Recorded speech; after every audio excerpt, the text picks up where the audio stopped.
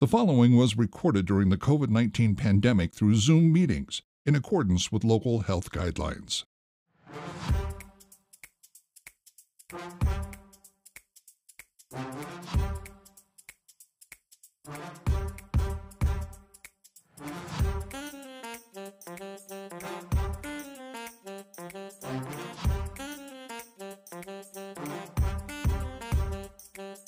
Hi, I'm Mike Maloney, and welcome to this special CSRM podcast series exploring the book Sports Outreach Fundamentals by Dr. Greg Linville.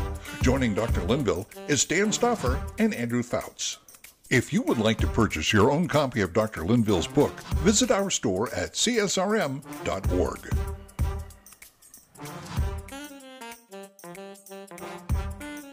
Well, hello, everyone, and welcome to another CSRM podcast. We're joined once again with Dr. Greg Linville and Andrew Fouts on staff here at CSRM, and we're continuing to talk about a great resource. We encourage you to get a copy if you haven't already, The Fundamentals of Sports Ministry Outreach.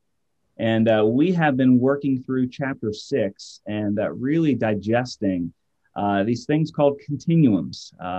And today we're talking about continuum number 5. And Dr. Linville, it's all about evangelism, but a very specific kind of evangelism.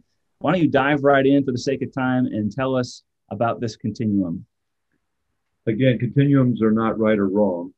They are continuums, and you try to find the golden mean, if you will, the old Aristotelian thought of the golden mean. What's the best way for us to approach this?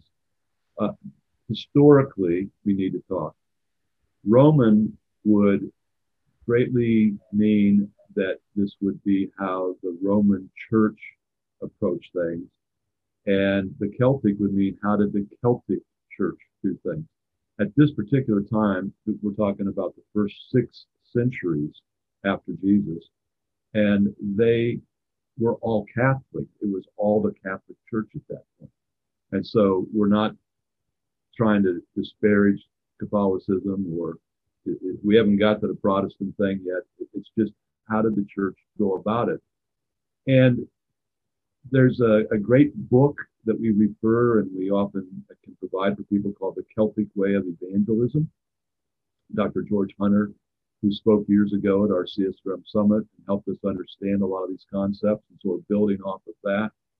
But in a nutshell, the Roman perspective was that you had to become like us.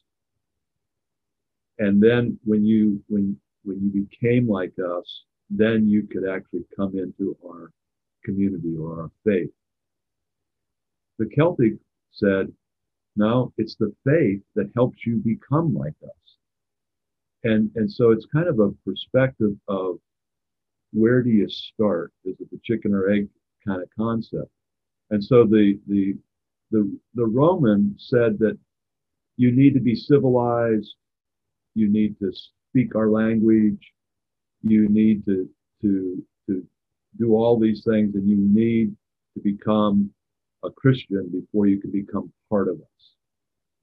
The Celtic said, we're going to become part of you. We're going to come to your community. We're going to engage in what you engage in. And we're going to live our life in such a way as that maybe you can see something that's attractive. And then seeing that, maybe you'll start to ask us questions. Why do you do that? And that gives us an opportunity then to share our faith. And you are already part of our community. You haven't made a profession of faith. You haven't become baptized. You haven't done any of those things. But you're part of us. We're part of you. And it's out of that then that you start your faith and you come to believe. It goes back to what we talked about a couple of weeks ago, the 5 B's, that you belong before you believe. And that was the Celtic belief. Now, in that sense, I'm thinking that the Roman and Celtic continuum, the Celtic was a little more right, if you will. But it's not totally right in that the Roman says there does have to be a time that you actually make this commitment, and you're not just part of our community, but you actually have to go deep in your faith. You have to start it and go deep. So yeah, that's a little bit of it. What other questions do you have?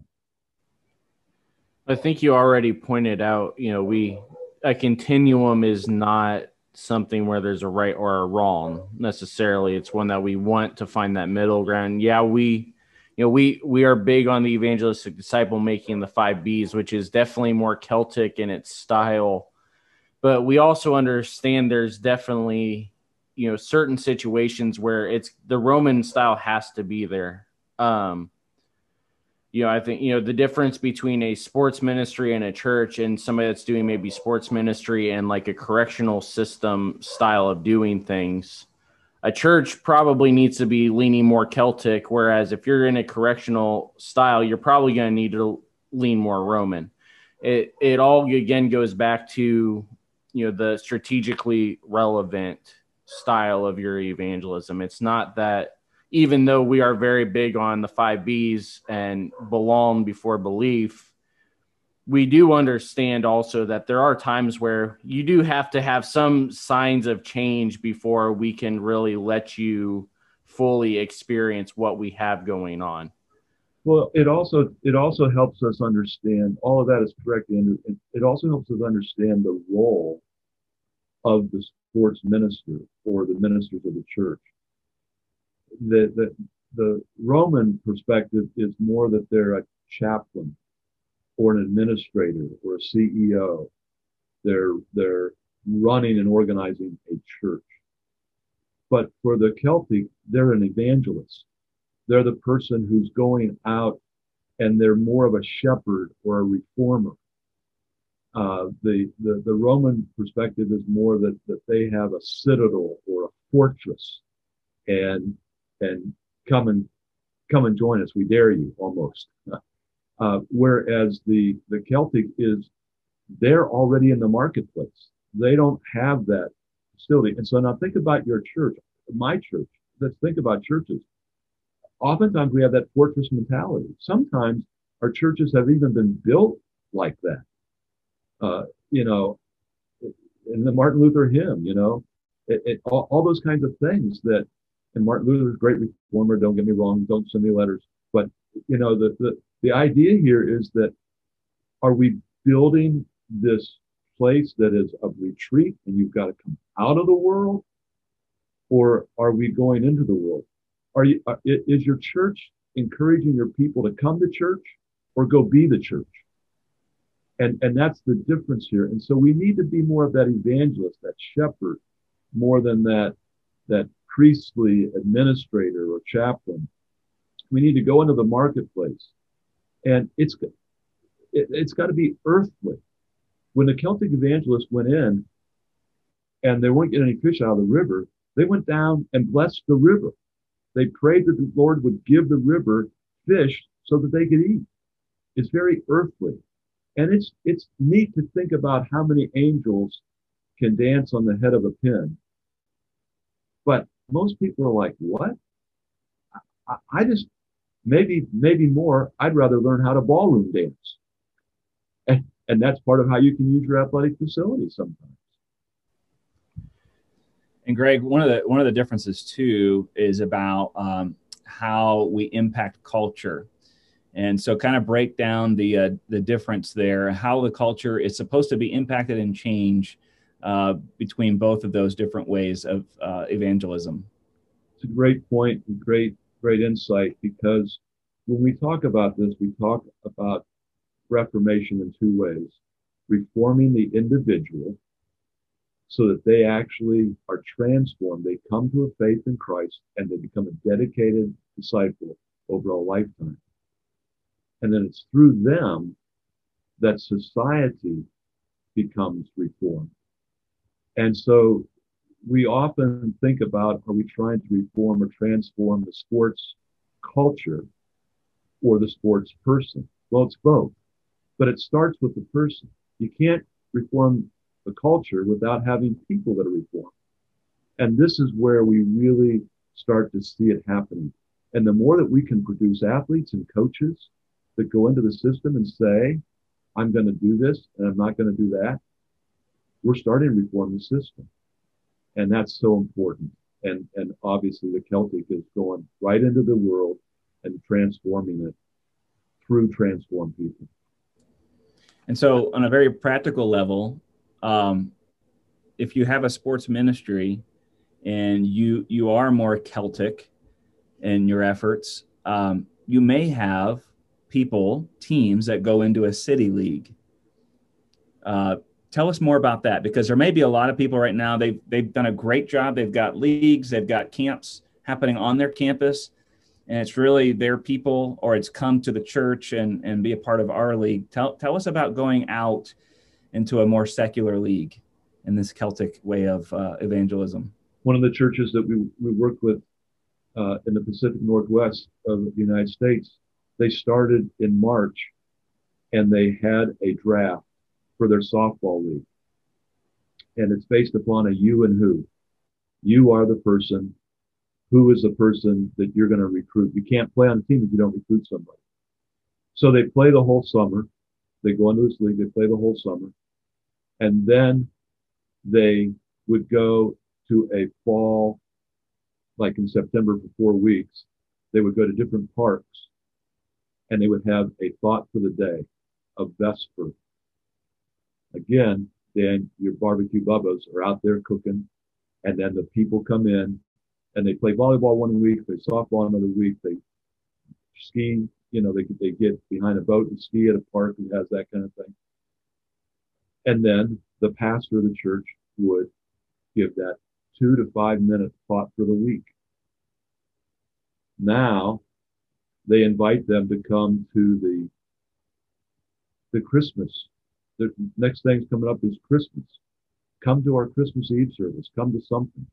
And then out of that, make a New Year's resolution. Repent, but make a New Year's resolution. And start to think about coming in January for this, that, the other thing. That we start to explain Christianity Explored. Some of those other things that churches use around the world. And it's not at the church, it's at a restaurant or somebody's home.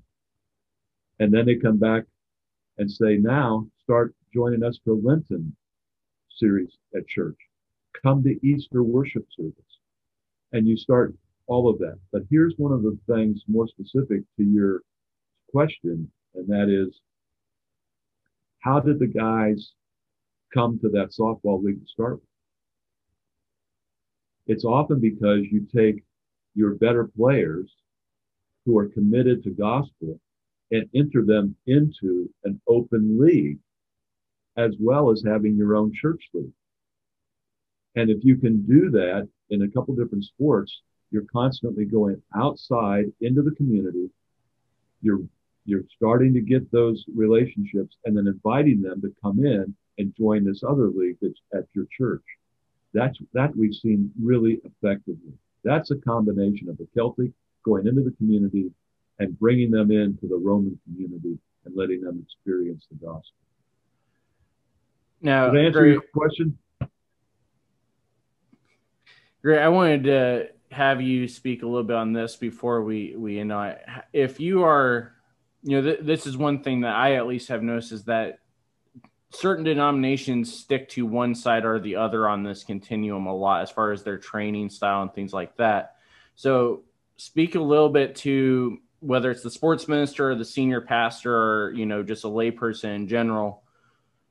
If you are in a church where you see you either are diehard Celtic or diehard Roman, and you are noticing that there is not much fruit coming out of it, and you think maybe we need to start going the other direction on the continuum a little bit, or start trying to meet more in the middle, talk about a little bit, how would you start those kind of discussions within your church as far as saying, maybe we need to adjust our approach a little bit here as far as evangelism and discipleship? Well, it really is the question, isn't it? And the reason that we use the terminology evangelistic disciple making is because it's a both going and it's also a bringing or developing, and it's not an either or. And so the evangelistic part is to go, obviously. And so if you're in a church, you're in a local congregation, and you're not you're not going, therefore you're not bringing, then you've got to figure out strategically how and where and when can you go.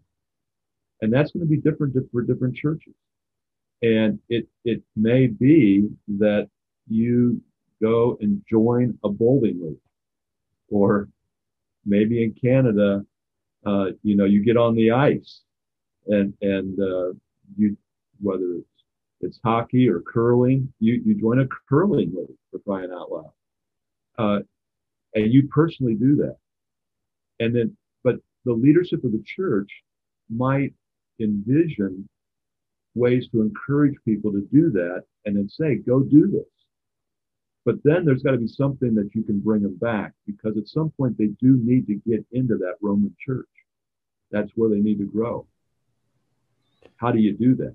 It may be that you went out individually to the curling league, but maybe the church now does their own curling league. They rent the ice for a particular night every week, and it's a family, whatever it is. It's a step by step by step into that. And I think that if you're the Celtic church and you're reaching all these people, but none of them are ending up in your congregation in any way, shape, or form, you got to really rethink about what do we develop from getting out there in that league to getting them into our league to getting them into the next thing. Kind of like I just said about that church that went around the calendar and they envisioned it. So your points are, it's got to be a vision. I think Daniel said it's got to have an overall vision of how this fits in to the church and the church growth and reaching out. That's great perspective you guys have. If you are a church that is doing a curling ministry, please let us know and send us video, because we would love to see that. I think that would go down with the cow wrestling out of Madagascar for our top approaches. Yeah, and I would say both kind of curling ministry, like if you got the beach muscles going, or if you actually do the Canadian sport as well. So, Greg, when I think about this, I'm going through a study in my church right now through Galatians, and I think about Galatians 4, where Paul tells these Galatians, like, become like me because I became like you. And if you remember in Philippians 3, he said, I was a Hebrew of Hebrews. And he's like, I left the law. I became like you, Gentiles. Don't go backwards. And so when I think about the Celtic way here of reaching people, I love the idea of I'm going to do my best to build relationships and be non-threatening, not ashamed of the gospel whatsoever, but lay the groundwork and develop an overall strategy so that when the time is right and I've earned that trust, then I can share. But I'm not going to expect them to become like me, who, have been following Christ since 1989. I'm going to go to them. And I think for a lot of churches, for a variety of reasons, a lot of ministries, we've lost sight of this. We've run from the world. I think you said it earlier. We've run. We probably are evaluating right now whether we have a philosophy at all for reaching people. And we're just expecting people to come to us. But tell us, in our remaining couple of minutes here, tell us how you saw, even though it happened way after his life, but the philosophy of the Celtic way of evangelism, how Paul lived that out in his ministry. Well, they couldn't keep him at home. No. I mean, this guy was all over the world. Yeah. And he learned it from Barnabas. Barnabas took him back to his island where he was from, Cyprus, I believe it was. And he reached out to the government leaders there, and it was constantly going out. Here's an interesting thing about Paul. Think with it for a second. Barnabas introduces him to Peter, to James, like the half-brother of Jesus, James. And these are the church leaders. And they didn't want to meet with this guy. He martyred Stephen and others and thrown them in prison. And they kind of do it because Barnabas says to do it. But then they say, go back to seminary, go learn how to do this. And I don't know how long it was. You guys might know better. I have a memory, it's like a dozen years. We don't hear anything about Paul. And there is no biblical or extra biblical records of any person or any church or anything that Paul did for the gospel. There's no record of anything that happened during that time. When did it start? When Barnabas went up to Tarsus, found Paul, and said, I got a church for you. It's in Antioch. And it wasn't until he mentored and tutored Paul that Paul began to be able to go do what he did. And now, think about all the churches, all these books, Philippi, Colossae, all these places that he wrote to because he started churches there. The people, Timothy and Titus and all these people that he wrote to, because that's when Paul took off, because he learned from Barnabas this Celtic way of not just staying at the temple in Jerusalem and everybody come, the attractional model, but the go model. And he learned it from Barnabas, and he mastered it. And even though they split, and that's another thing we can talk about, but the truths that Barnabas passed on to Paul, and that he passed them on to who? All these guys. We can't pronounce their names, but spell them. Epaphroditus and Aristarchus, and who knows? But they were all these people, and he went to them. I don't know. Did I answer your question on that one? Yeah, I think it's good. I think it's fascinating to look through the New Testament and just kind of see after Christ went back up to be with the Father, yeah, and the church just took off, and it was because of a philosophy like this. And you're exactly right. Paul received this way of ministry, this philosophy, and it took off, and he poured into people, and he understood culture, and he leveraged culture in order to reach people. And that's what this continuum is all about. And Dan, let me grab hold of one thing. Yes, yep. Because another reason why it spread, sometimes the people at Jerusalem, they didn't want to go out. Yeah. They wanted to remain Roman. And a persecution came, and it sent them out. And then, how did that church in Antioch come together? When you look at that, it was from the people that were coming from these various places in the world that somebody, because of the persecution, had gone out and reached, and then they came back and got their training, so to speak, at Antioch. And I think we're speaking to a lot of places in our country and a lot of places in our world right now. Yes.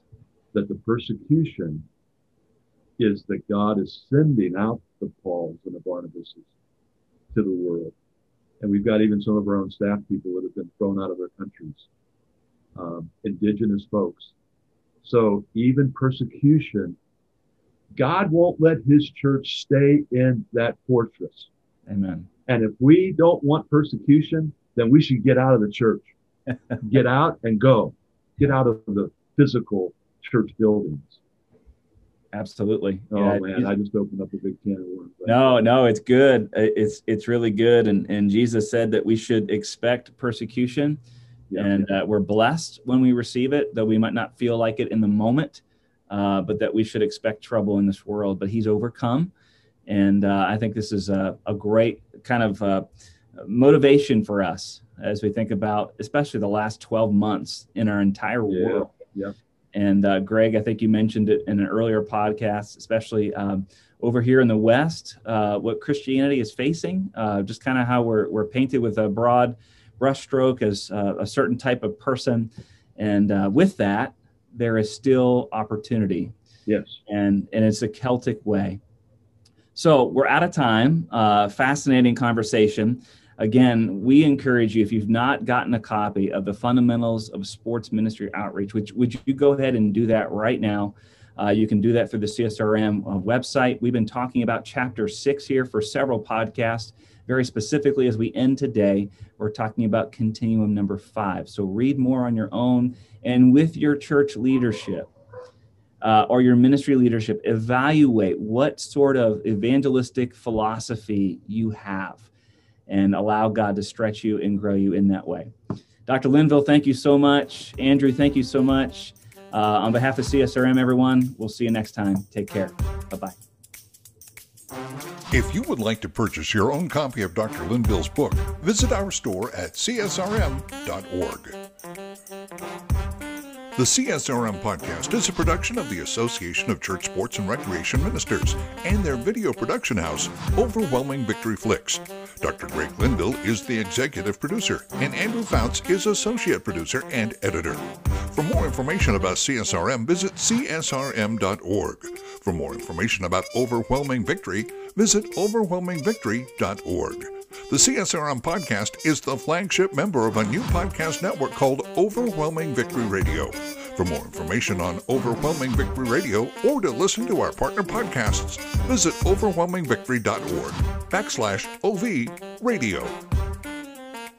For CSRM Podcasts, I'm Mike Maloney. Have a blessed day.